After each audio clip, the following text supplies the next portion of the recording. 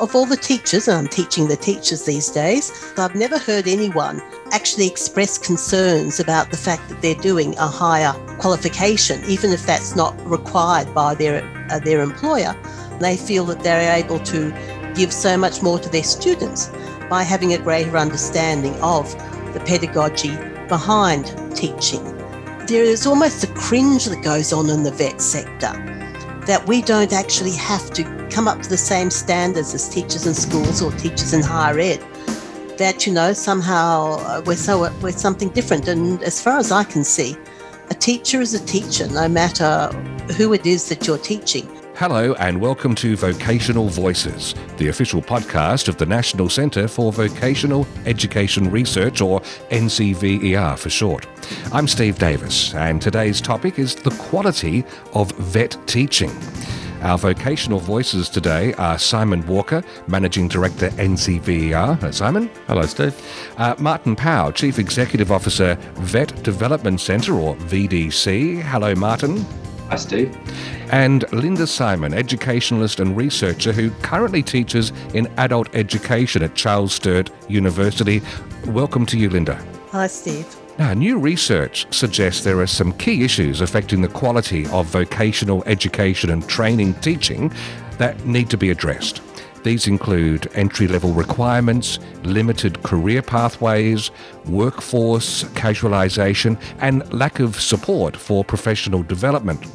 The report, Building Capability and Quality in Vet Teaching, Opportunities and Challenges, reveals that these issues affect the recruitment of capable vet trainers with industry expertise in high-demand skills, particularly in regional areas, and impact on the quality of vet teaching. In this episode, we'll tease apart these issues and see if we can find some common ground on what might help us build capability and quality in vet teaching. Now, given the underlying theme of this topic, I think I should start by asking, should we be concerned about the quality of vet teaching? And I know, Simon, that you've got some results of surveys of students and employers. What did they have to say? Well, I think the first thing I'd say is we have to be careful when we talk quality of teaching. It is an elusive concept, and it is one that's based on perception. So the information we have through our surveys is from the Student Outcome Survey, which talks about a range of things and requests a lot of information from students, one of which is about their perception of their training experience, including their perception of the quality of the training and the teacher.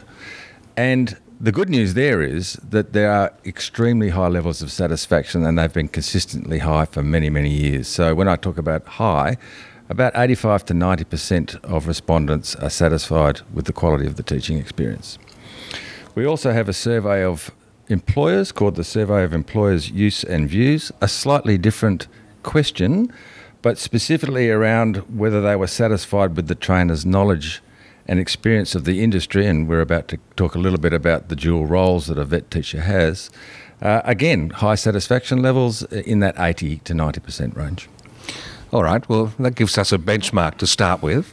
Martin, may I turn to you? Because in the NCVER report, stakeholders feel that what's leading to variability in the quality of vet teaching is the challenge that teachers need to meet dual prerequisites of both industry currency and teaching skills. How fair do you think that summary is? Yeah, I would follow on from what Simon was just referring to, that in terms of the clients of the sector being the employers and the students, they're obviously quite satisfied with the teaching engagement. So it might be unfair, like within any profession, to expect the teacher to be carrying the whole business or organisation. So the varying quality of an employee of a business is probably down to the recruitment and support perhaps that they're getting in their organisation. So I think it's a bit of a generalisation. I would think if someone isn't performing well in a teaching role, it wouldn't be because they're grappling with being a teacher and their industry currency. It might be the other supports that are around them. So do you think we're over-egging the omelette in trying to say this is a unique situation of needing to have teaching skills and industry currency? Yes, I would, because I would say a lot of vocations have a regulatory environment around them and a CPD requirement, an entry level of education, an expectation of their employer, their market perception. So I don't think it's unique to this sector at all. The report highlights great resistance to changing or adding to entry requirements for vet teaching because the sector lost many teachers after the recent training and assessment, or TAE, upgrade. Linda, as someone who teaches in adult education, does it worry you that any moves to lift qualifications or standards might lead to a further exodus of teachers from the sector? That doesn't worry me most, and I wonder whether there's another way of putting that question so that it's actually about whether if we don't look at lifting qualifications and we don't look at lifting standards, what might be the impact of that? So it's coming back to, I guess, where Simon started about quality being a variable thing, and I think that Martin picked up on that too. But of all the teachers, and I'm teaching the teachers these days, of all the teachers, I've never heard anyone actually express concerns about the fact that they're doing a higher qualification, even if that's not required by their employer. They have gained so much out of it as teachers, and they feel that they're able to give so much more to their students by having a greater understanding of the pedagogy behind teaching. And I think that there is almost a cringe that goes on in the vet sector, that we don't actually have to, come up to the same standards as teachers in schools or teachers in higher ed, that, somehow we're something different. And as far as I can see, a teacher is a teacher, no matter who it is that you're teaching.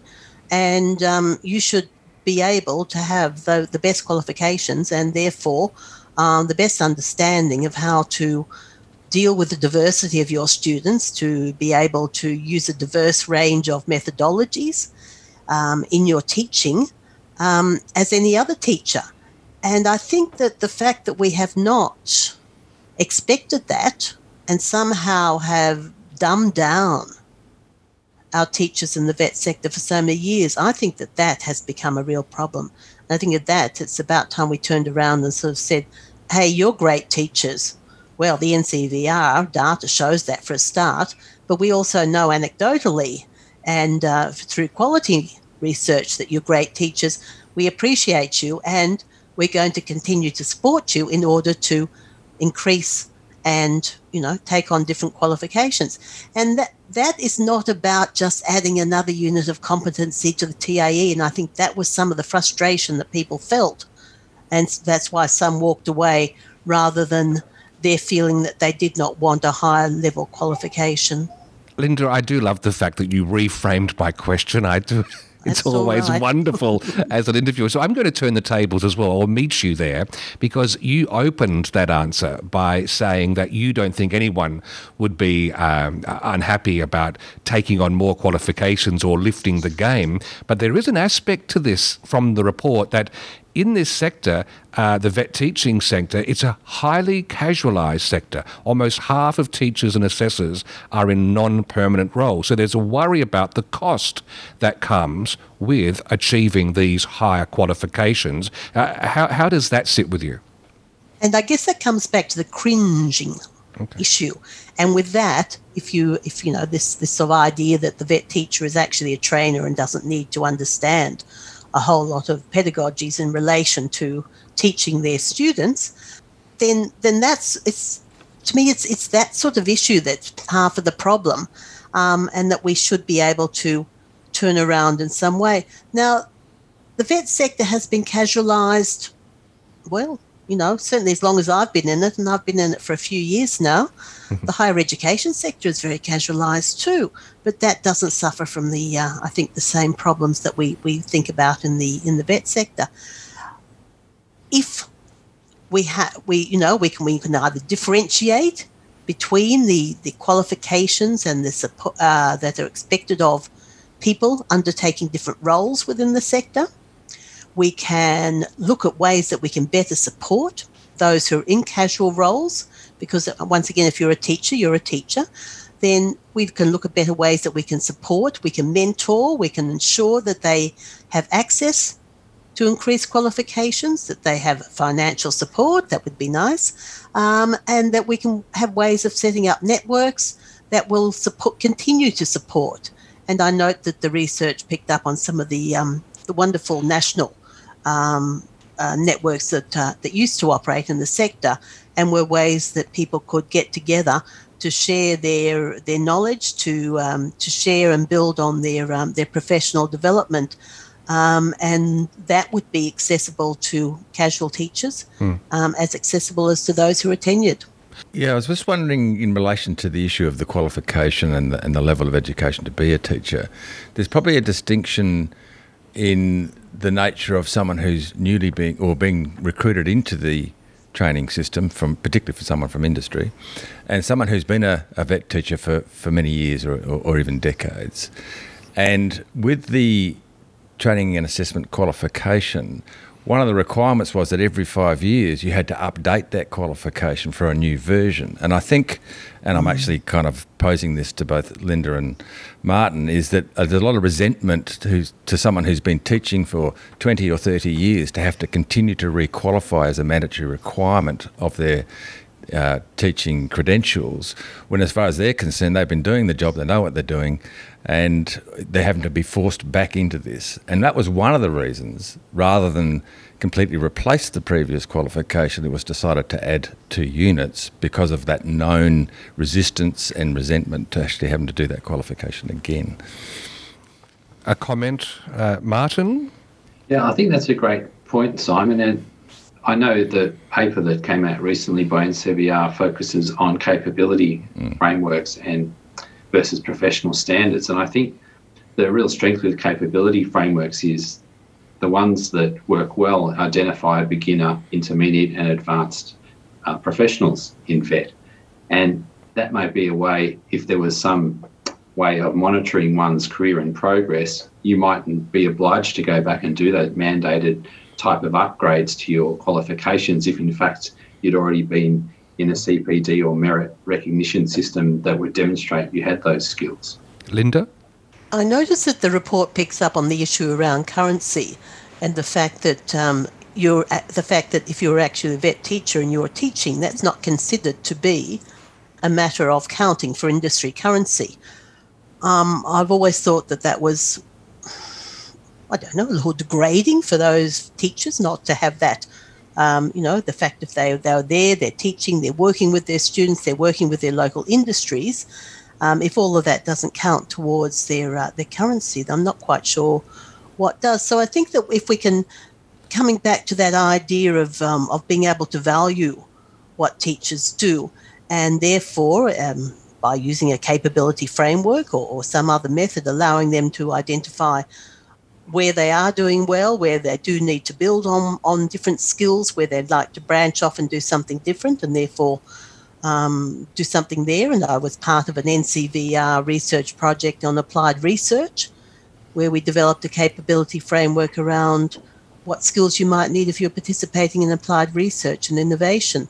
So there are a range of things that people can do, and I just think that the sector is not really expanding its horizons to accept the diversity, to accept that there's not just one way of getting there, that the Certificate 4 is not the only way, and new units in the Certificate 4 is not the only way of building people's capabilities and professional development. Well, I'd like to pick up, because you've touched on frameworks there and professional standards, and I was going to ask Martin in particular, because in the report, opinions divided on the merits of having a nationally prescribed framework or set of professional standards for vet teachers, while at the same time there's high support for capability frameworks.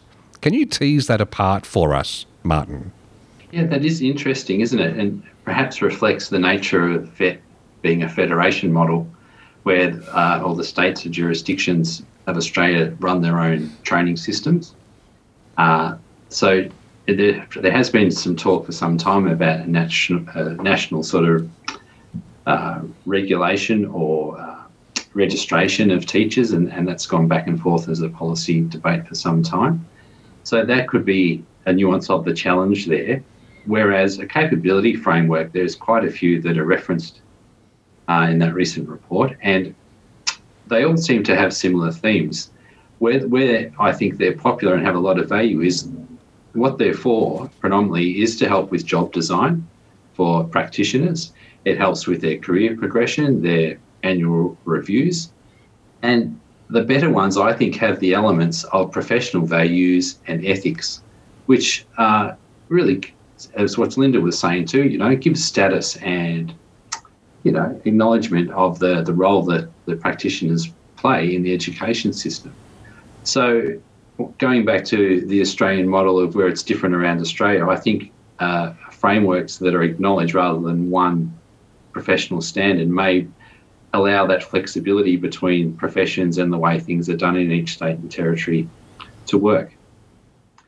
For example, with the Vet Development Centre, we have a model in Victoria where the state government provides funding to the VDC to provide professional development for all the skills first providers in the state, which is an incredibly popular model and good to see it referred to in a lot of research. But people from interstate also come to our fee-for-service programs as well, looking for that same sort of professional development. And we use the IBSA Vet Practitioner Capability Framework, which is one that is from, I think 2012 it was developed. It's really the underlying themes and domains and capabilities in that are now reflected in a lot of other frameworks. So probably an example of how a framework can influence other TAFEs or providers that take on their own system. So something still worth exploring, and I think the most powerful thing about a framework is it lets there be multiple providers for CPD, and it lets the different sort of public, private and community organisations tailor their own way of developing their staff and having some autonomy, but everyone having a central idea of what are the right professional knowledge and practice, engagement skills, digital literacy now more so than ever, and the continuous professional development and entrepreneurship and innovation skills that you'd want to see through the career progression of a teacher. I'd like to go a little bit deeper down that pathway because you touched on professional development there, and that leads into the support and mentoring of our vet teachers. And yes, VDC did get some favourable mentions in this report, which is heartening. But if I head back to Linda, though, because you raised this really early on in this interview, how do you think we're faring as far as that support or mentoring for our vet teachers? Where are we doing well? Where do we have lack from your perspective, given that you teach the teachers, you work in this field of adult teaching? It is very variable, Steve, and obviously I don't necessarily know a lot about where the teachers are, stationed and what their support mechanisms might be. I have to say that, and acknowledge Martin and VDC and others in Victoria, that we often get fairly strong information from those who come from Victorian institutes, that there's often some very good support and interest in developing the teachers and in providing them with both that initial qualification that they're expected to have, but also with the opportunity to develop and move into different ways. And I mentioned the applied research was now part of their agreement down there in the TAFEs in Victoria. In other states and territories, once again, it seems to be variable. But then, often if they're at university, of course, they're coming from somewhere that does recognise that they need to, that there is a good opportunity for somebody to be able to take on a higher qualification, and therefore they have support and mentoring from back in their particular workplaces. So it's there, it's recognised in all the literature as good practice. Yet I'm not quite sure that always the employers within the vet sector put that good practice into place. And, I'm aware that of somewhere recently where I was talking to a minister in education and raised the issues about professional development and building capabilities of the staff. And the minister said, well, that's the responsibility of the teacher. It's nothing to do with the government. Now, wow. I found that a rather unfortunate comment, and certainly, I would hope it was just, sort of an off the cuff, and that maybe with a little rethinking that they might realise that they actually had an incredibly important role to play in ensuring that there was funding to maximise professional development for vet teachers across both public and private. And I think that that's been shown as a really important issue as whatever happens with COVID-19. I mean, we've been told, all around the place, and I think we all recognise how important the vet sector will be in helping to train and retrain people as we move into new industries or we change the way we do things. And we need to make sure that we've supported our teachers in a whole range of ways to be able to meet those challenges. I'm still boggling over the minister's suggestion that teachers mentor themselves. Well, I was a bit boggled too. Yes. Simon. Yeah, and just picking up on that point, the report does refer to an old program, a nationally funded program called Reframing the Future, where a significant amount, but arguably not enough, was provided on an ongoing basis, specifically for the professional development of vocational education teachers. And that went by the by over the years. And there's a strong view that there should be a more systemic source of funding for the professional development of vet teachers. And of course, if you can't get that through a government process, then it is, as Linda rightly points out, the obligation on any employer to have their staff fully trained and skilled, whether that's a vet teacher or anything else. And I think the distinction, if we go right back to where we started on the quality issue, is it's probably not so much the teacher as the institutional environment that they're working in and those supports. I think Linda mentioned that. And in the unfortunate and hopefully minority areas where we have known issues with quality providers, it's probably more about the institution of that provider than it is about the staff and the teachers that work within it. Martin, I'll just quickly insert, you did reference that we have a federated model and that leads to differences around the place, but you've got the ears of everyone at the moment. If I had to ask you from a VDC perspective, is there one or two particular ways in which support or mentoring is modelled and put forward? What would you love others to be pondering and reflecting and sizing up from their perspectives? That's a great observation, Steve, because and it's not being parochial, but Victoria is the jurisdiction that kept the spirit of that reframing the future by having the VDC in place for 15 years now. So if you receive government funding in Victoria as a provider, you also get professional development. Now, that doesn't just mean webinars and workshops. We also do community of practice and certainly have leadership and mentoring programs.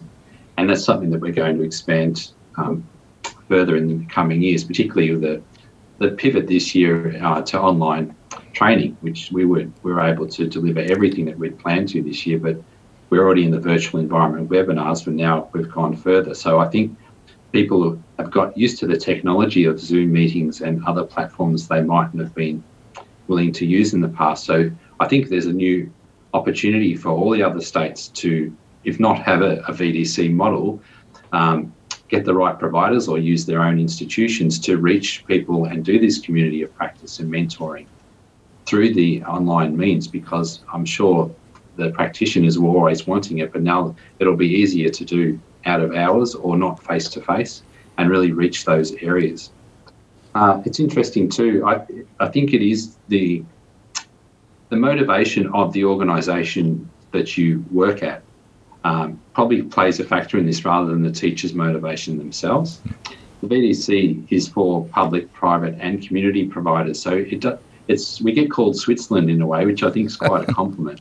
So it's not about politics. And when you see the practitioners together, which Linda would talk to as well, they're really just seeing themselves as fellow practitioners. It's not so much that you work at a TAFE and I'm from an RTO.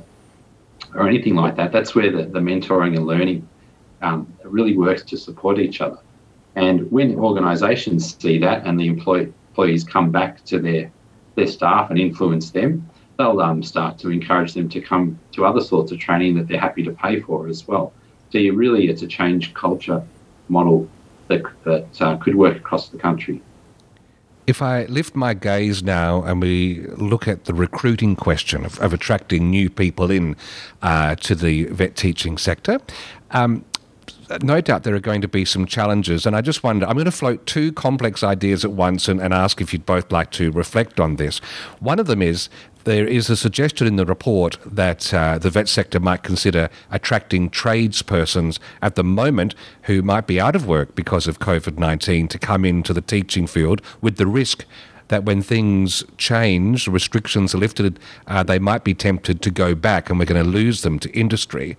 And at the other side, and particularly for Linda, this one, given that you work in that academic field of teaching teachers at Charles Sturt University, when I grew up, my dad was a builder and he hated the paperwork and admin side of being a builder. And I note in the report there is talk about the administrative load of working in the vet sector. It might be like trying to blend oil and water within the DNA of people who have come with industry experience. So I'm going to put those on the plate and ask you both to reflect on them. And perhaps, Linda, would you like to start by reflecting on these challenges ahead for recruitment?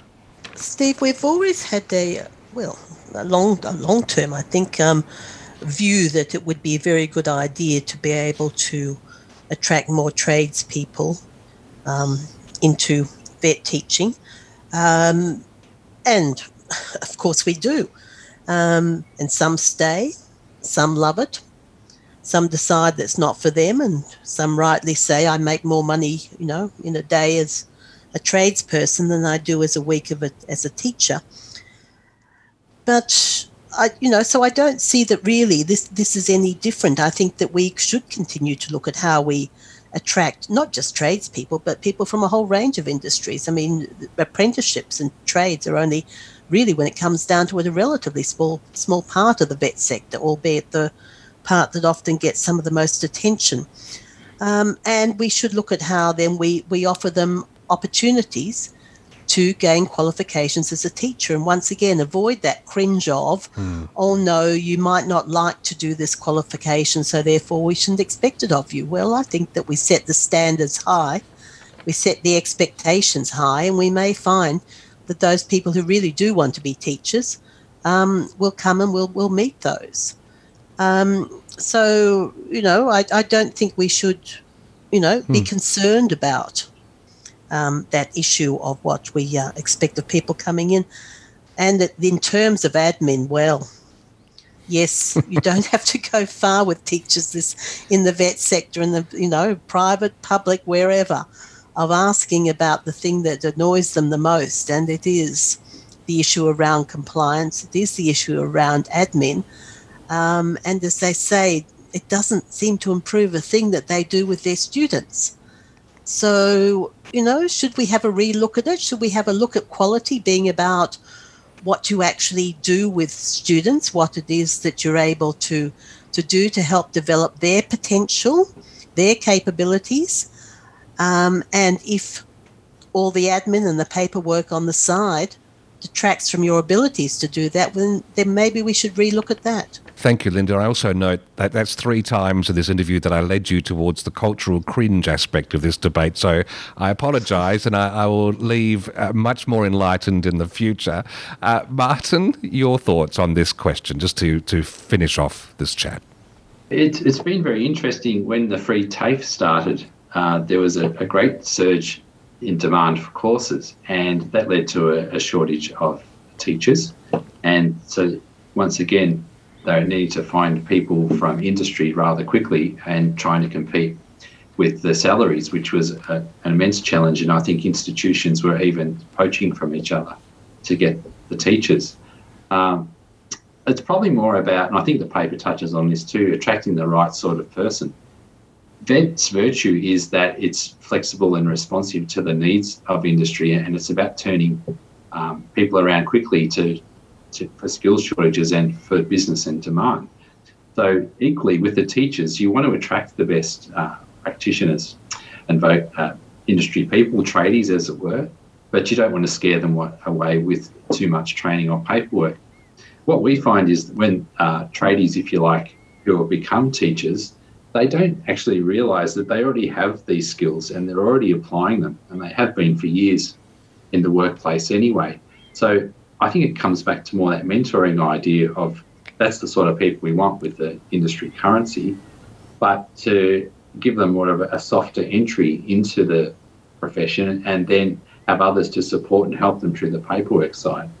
I think, as I said before, regulation in most professions now is part of life, and no one really likes the admin side, but it's the governance models we have, or if they had a better understanding that that's why their RTO or TAFE or Learn Local requires a licence to operate, so therefore you're required to adhere to those rules, I'm sure they'd understand that or be more sympathetic to it if it was broken down better, because they've done that in their trades anyway, having to be registered as a plumber or the like. They understand that there's certain rules and regulations that are in place for a reason. So I hope that doesn't jar with what Linda was saying, because I agree, but I think there's a maturity there perhaps as well in this being a true vocation.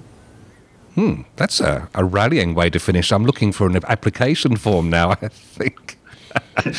There you go. That's good. Look, thank you so much for having this conversation with me today, Linda and Martin and Simon. I would direct anyone, if you'd like to dive into this report, it would be on the NCVER website. It's called Building Capability and Quality in Vet Teaching, Opportunities and Challenges. And to the panel, thank you very much. Thank you, Steve. Thanks, Steve. Vocational Voices is produced by NCVER on behalf of the Australian Government and state and territory governments, with funding provided through the Australian Government Department of Education, Skills and Employment. For further information, please visit ncver.edu.au.